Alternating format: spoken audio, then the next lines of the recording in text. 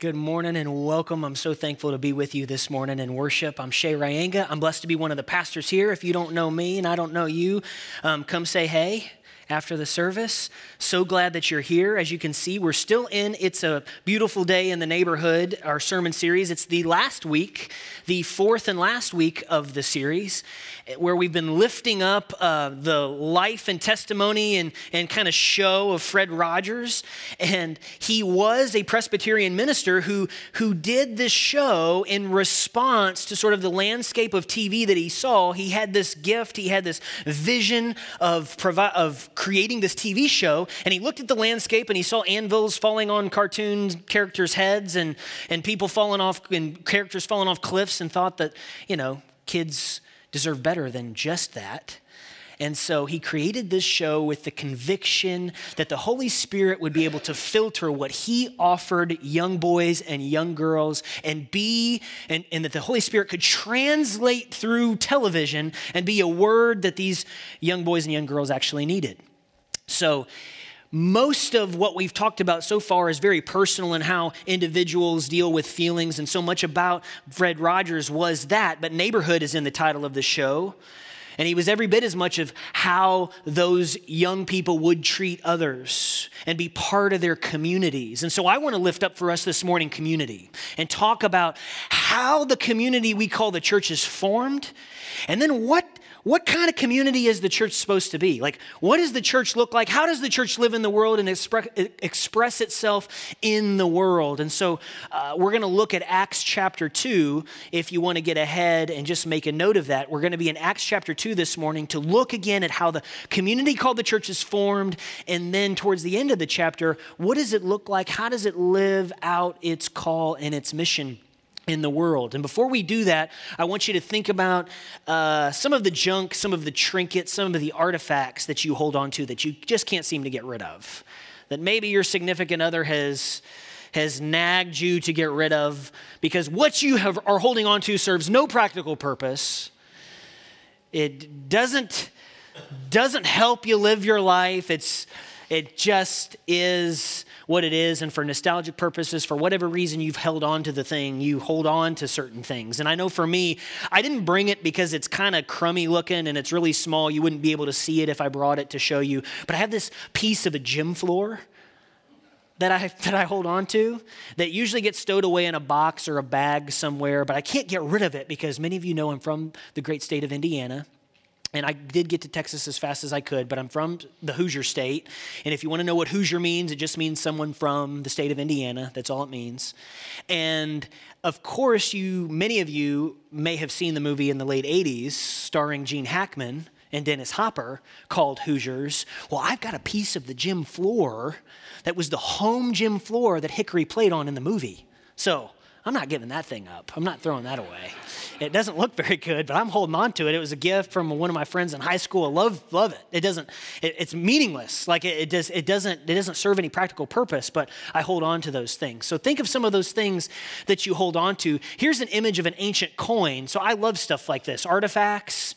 Before God called me to ministry, I wanted to be Indiana Jones. And so I wanted to go find the Holy Grail and find ancient manuscripts and churches and whatnot. Here is an ancient copper coin dated to the 1st or 2nd century. And you might remember when Jesus has his disciples notice that the widow's offering, she offers 2 copper coins. And the monetary value is really insignificant and small compared to the monetary value of like all these other sums that are being given.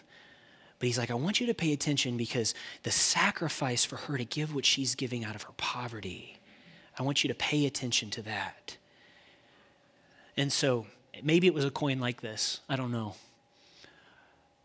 But that coin doesn't really say much about and doesn't have much to say about how our monetary system functions today and our cryptocurrencies and the digital way in which money and transactions are passed.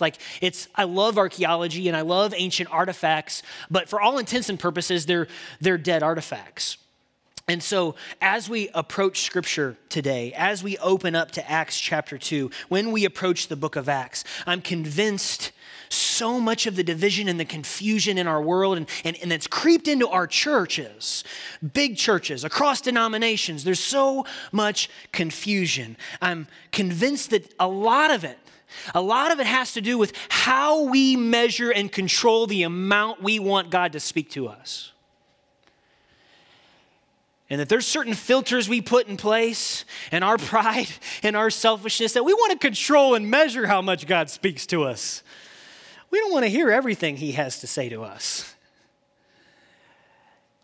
And that sometimes when we open Scripture and we open God's Word, we open it as if it's an ancient artifact, as if it's strictly descriptive. It's describing this time and this place that we don't really understand. It kind of affects our sensibilities, and we don't understand sometimes the context, the historical context. And because of that, we can easily cherry pick what we engage in when it comes to Scripture. And so I want us to open God's Word, expectant that the Holy Spirit has given us everything we need in Scripture, and that the Holy Spirit is present to help us understand. Like seminary degrees and historical research and all that stuff is important.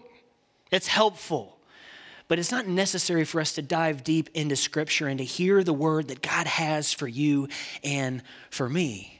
And so with that attitude and that spirit, I want us to open Scripture and read Acts chapter 2 with the Holy Spirit, acknowledging that the Holy Spirit is with us. I love what biblical scholar John Stott says about the Holy Spirit. He says, without the Holy Spirit, Christian discipleship would be inconceivable, even impossible. There can be no life without the life giver, no understanding without the Spirit of truth, no fellowship without the unity of the Spirit, no Christ-likeness of character apart from his fruit, and no effective witness without his power. As a body without breath is a corpse, so the church without the Spirit is dead. And Hebrews chapter 4, verse 12 helps us again understand the way in which, the attitude by which we should approach Scripture, as Hebrews chapter 4, verse 12 reminds us, for the word of God is alive and active, sharper than any double-edged sword. It penetrates even to dividing soul and spirit, joints and marrow. It judges the thoughts and attitudes of the heart. So with that preparation, let's look at Acts chapter 2, verses 1 to 4, as we see the formation of the church. And then we're going to look at the end of the chapter to see how is this community called to live out its mission into the world. When the day of Pentecost came, they were all together in one place. Suddenly, a sound like the blowing of a violent wind came from heaven and filled the whole house where they were sitting. They saw what seemed to be tongues of fire that separated and came to rest on each of them. All of them were filled with the Holy Spirit and began to speak in other tongues as the Spirit enabled them. Luke is trying to use language to describe the indescribable. Like so often we see with the prophets and the visions that they get, they're trying to describe in human language what is indescribable as they experience this manifestation and the coming of the presence and power of the Holy Spirit. Luke writes Acts as a continuation of his gospel. And so we can see this time that we're in Scripture. We could call it the time of the Holy Spirit or the time of the church, this time in between the ascension of Jesus and the second coming of Jesus. Acts chapter 1, we read that Jesus is going to come again in the same way as he was seen departing. And so now this time has come. And there's three gifts that we see in these images that are poured out upon this gathering of people here that is part of the DNA of the church. Something like a violent wind is heard and experienced and comes. And we can think of the wind being representative of God's power given the church. Many of you, if you've lived any time in West Texas or the Panhandle, have seen those wind turbines and have seen wind converted into power, this power that comes. It's why the church is called the church triumphant. It's why the gates of hell will not prevail against the church, because the church isn't man-made. The church is endowed and given power from God. Power comes and is experienced in this kind of violent wind. I remember this time that I went with my brother to South Africa in 2010 in conjunction with the World Cup. We went on a mission trip with this ministry called Lions Raw to build orphanages for orphans in the area and to build community and to establish some soccer camps for kids. In the midst of that time, as we were building these orphanages, we would pray together and worship together before and after the soccer camps. And I remember going, and we stayed in this place called Durban, South Africa, on the southeast coast of South Africa. And if you can't quite place this World Cup, it's the one that sounded like this. If you remember the vuvuzelas, those crazy plastic instruments that were obnoxious and annoying, and it made the games actually hard to watch because of the pitch of these things. So it was the really loud, annoying World Cup in 2010 that Spain won. But we were based in Durban, and we bussed in 2 hours to this place called a Valley of 1,000 Hills. And it was as beautiful as it sounds, but is rugged and is impoverished. And as we spent time there, it was quickly comprehensible that you're born there, it's hard to get out of there. And that some of the kids age ranged from 4 years old to 17, 18 years old that participated in these soccer camps. And most of them, we never saw them leave to get food during the day. And we were told that some of them were able to get some rice. But that's the kind of poverty we were serving and dealing with as we were getting to know these kids and their dances for South Africa. Because one of the things about hosting a World Cup, your native nation gets to participate, whether they're good or not. They get in by virtue of hosting the World Cup. So we were learning all the South African chants and some of the language and whatnot, and some of the dances and the celebrations. And so we were having fun with that. But that fun and this celebration and this joy that we were having amongst these kids, the just joy of the Lord was upon their face, even though they had very little. That was quenched for us a little bit as we learned a little bit about scarcity. And one of our leaders had really good intentions, but as we were ending one day, one session, there was this pile of gear we had to give the kids.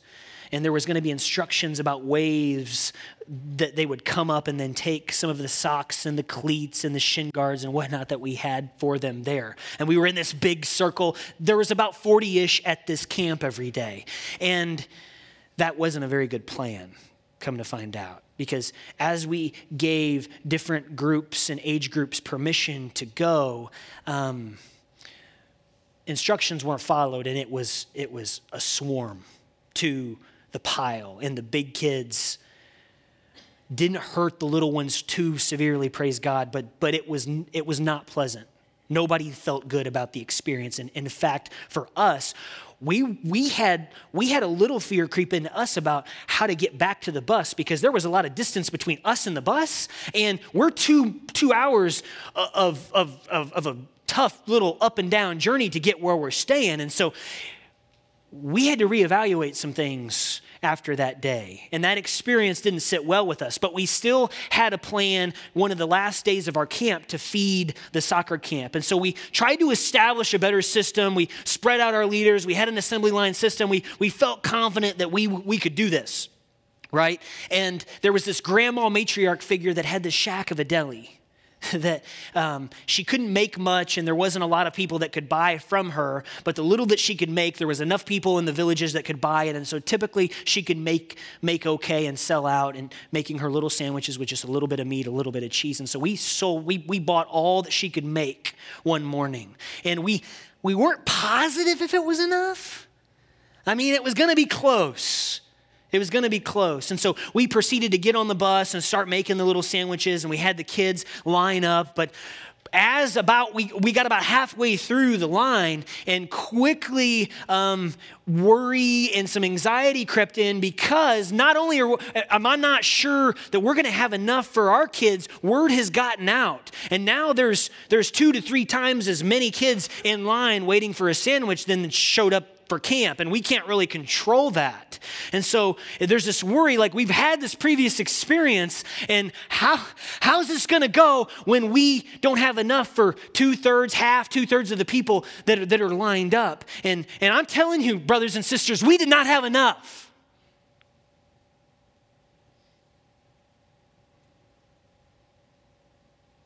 And yet everybody got something to eat. We didn't have enough. We didn't have enough. Look, we didn't. And somehow everyone in that line walked away with a little sandwich. And those who stayed for the camp, some of them got 2.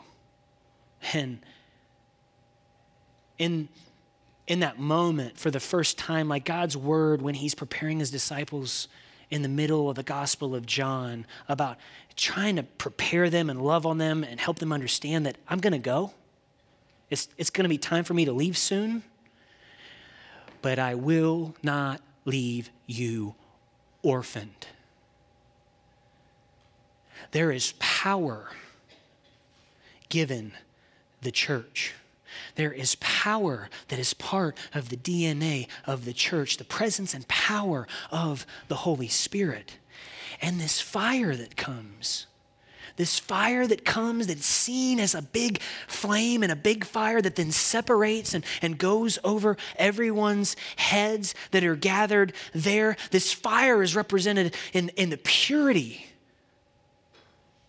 the gift of purity that is given the church. As there's some people that don't quite understand what's going on, Peter stands up after this happens and preaches and proclaims what is going on and says what is happening, that this is to fulfill what Jesus said would come to pass. And as he shares that, he reads from the prophet Joel and says, this is the time that we're in, brothers and sisters. In the last day, God says, I will pour out my spirit on all people. Your sons and daughters will prophesy. Your young men will see visions. Your old men will dream dreams. Even on my servants, both men and women, I will pour out my spirit in those days. And they will prophesy, and I will show wonders in the heavens above and signs on the earth below, blood and fire and billows of smoke. The sun will be turned to darkness and the moon to blood before the coming of the great and glorious day of the Lord. And everyone who calls on the name of the Lord will be saved. And Peter keeps preaching because he knows, and he's got boldness and confidence. And they're like, what do we do? Now what do we do?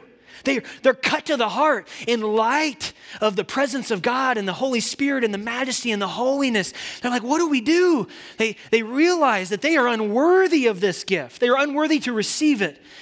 And Peter tells them to repent and be baptized. That this gift that comes, that is also part of the DNA of the church, is this purity. And it's not because we come perfect and pure. We come broken and fragile and hurt, stained by our selfishness and sin and trying to control our lives. And we come so desperately in need of God's grace, and he purifies, he forgives. So we understand that we can't proclaim the name of Jesus and receive God's love in isolation from repentance, from forgiveness, that we can't reduce the gospel in that way. It is a refiner's fire, the presence of God. It's a refiner's fire, those impurities that are in precious metals that have to be worked out. So too is this fire that comes and is given and is part of the DNA of the church. And then there are the tongues that come that represent this new unity that doesn't exist on the streets in Rome with their socioeconomic status and people that have and those that have not. And there's different languages and different nationalities, and there's all this confusion because no one can really understand each other because so many people speak different languages. But what's amazing about what happens is more and more people come to this gathering at Pentecost because there's recognition. They hear their own language. And these ordinary people who are not educated or given the supernatural ability to speak in a tongue that isn't their own, that all the nations, representatives of the nations hear and they come. It's a reverse of Babel, if you remember Genesis 11. Where instead of subduing and scattering and living in the good creation God gives us and tells us to, we get comfortable and we settle, and we, in our idolatry, in our vanity, we build a tower for our own name, for our own glory, for our own sake. And Scripture says it's a tower that reaches up to heaven. And it's one language that we have. And we build a tower up to heaven. And here, notice, it's a reverse of Babel. Then in the fulfillment of what is to come, in this baptism of the Holy Spirit, this endowment of power upon the church, Babel is reversed. Heaven comes down. Heaven comes down. And in the midst of all of these different diverse peoples and languages, there is unity, there is understanding. The body is brought together in a way that is foreign to the outside world, that is foreign to culture. These walls are brought low. This is how God forms the church and creates the church. So then, if this is the DNA of the church, how is the church supposed to live into the world? What kind of community are we supposed to be? And we see this if we flip to the end of the chapter. As the middle of the chapter is Peter clarifying for those gathered what is taking place. And he's preaching and proclaiming God's word in the midst of the assembly. At the end, verses 42 to 47, we see after the church is formed, after Peter preaches, we see a picture of the church. They devoted themselves to the apostles' teaching and to fellowship, to the breaking of bread and to prayer. Everyone was filled with awe at the many wonders and signs performed by the apostles. All the believers were together and had everything in common. They sold property and possessions to give to anyone who had need. Every day they continued to meet together in the temple courts. They broke bread in their homes and ate together with glad and sincere hearts, praising God and enjoying the favor of all the people. And the Lord added to their number daily those who were being saved. So we see the church is a learning community. They devoted themselves to the apostles' teaching. Like, there's no doubt this manifestation of power when the Holy Spirit comes upon the community. But these people don't stay there in this mystical kind of experience 24/7. They sit at the feet of the apostles for the transformation, the renewing of their minds. What legitimizes the apostles' teaching are these signs and wonders. There is a truth being proclaimed that is above anything that the world has to offer. So they gather at the disciples' feet to learn, to study. And praise God, we have it in the written form we call the New Testament. And so we come as a church, as a community, to learn God's word, not to accumulate a bunch of knowledge, but so we can grow deeper in understanding the ways in which we're called to chase after God's own heart. So we can grow deeper and learn how to be a transforming presence in our neighborhoods. So we can grow and learn how to conform to the word of God, to the truth of God's grace. The church is a learning community. The church is also a loving community. They devoted themselves to fellowship. To fellowship. This word fellowship is koinonia. And the word koinonia we understand is a sharing and a holding of things in common. And so the church, as the church comes together and shares and holds things in common, there's some things that the church shares in, and there's some things the church shares outward.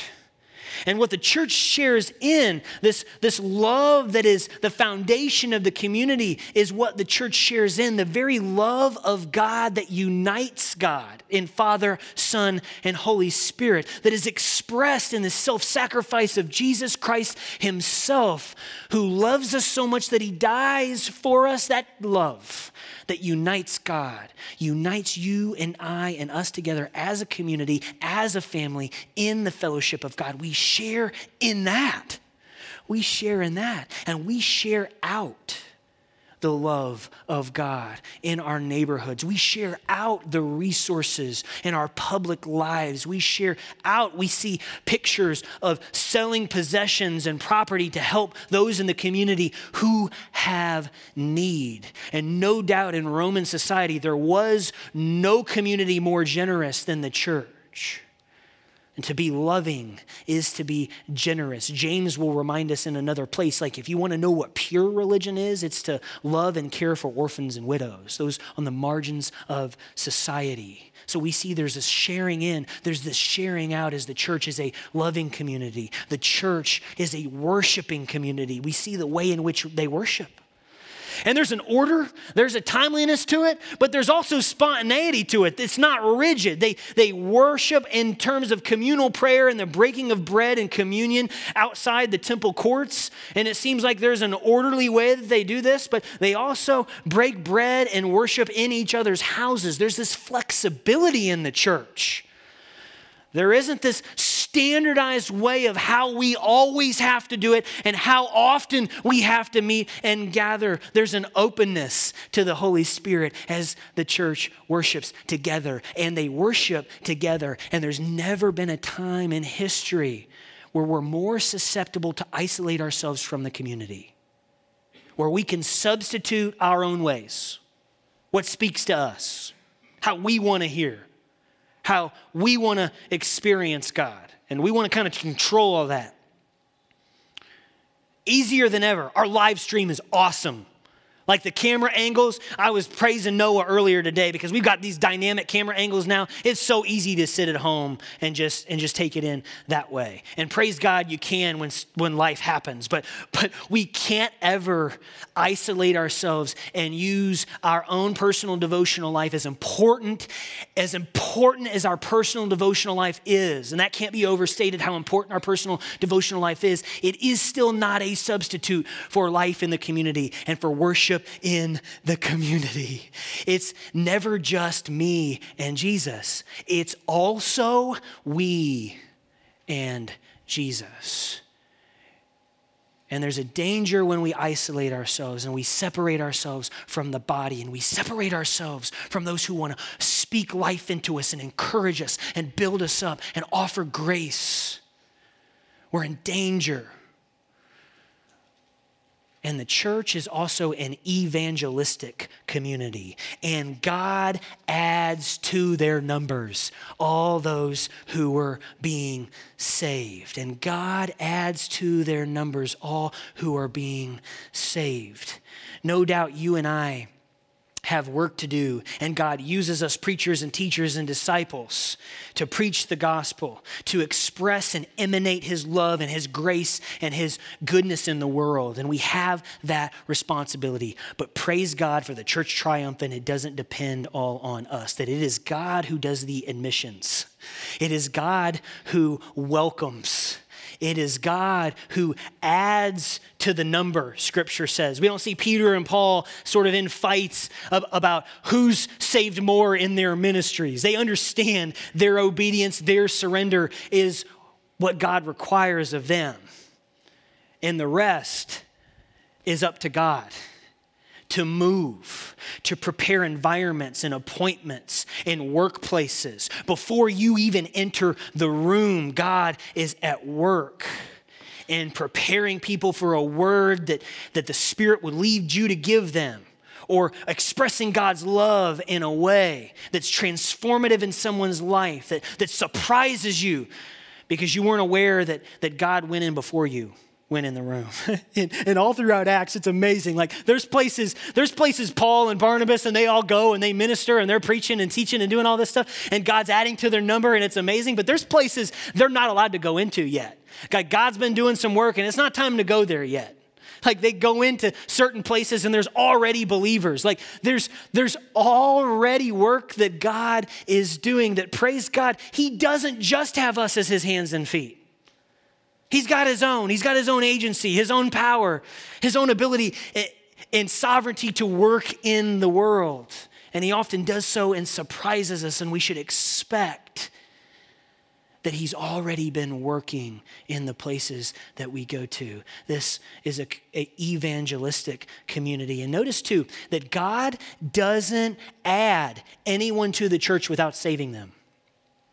He doesn't add anyone to the church without saving them. And he doesn't save anyone without bringing them into the church. He doesn't add anyone to the church, to the community without saving them. And he doesn't save anybody that doesn't become grafted in and part of the family of faith. So this isn't nominal or casual Christianity. And this isn't something we get to do on our own. This is us. This is us.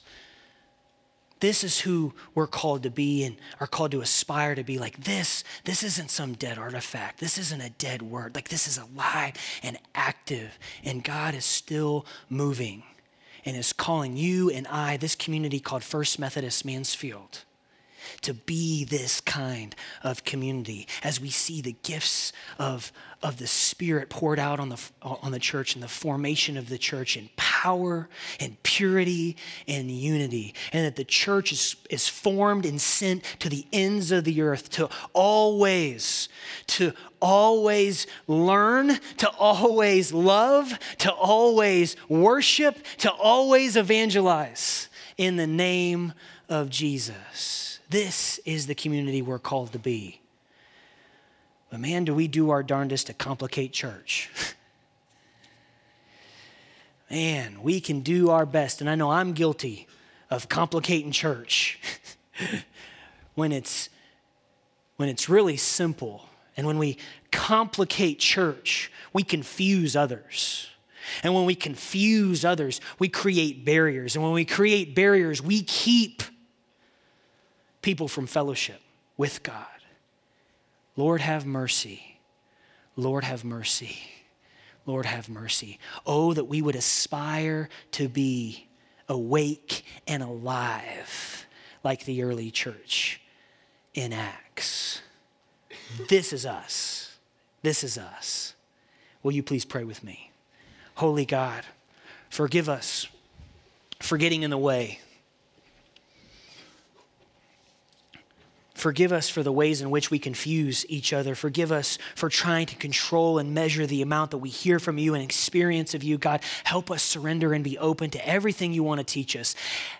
As deep as you want to lead us, God, help us be open to you, to your Spirit, to grow as the community of faith that you have called us to be, God.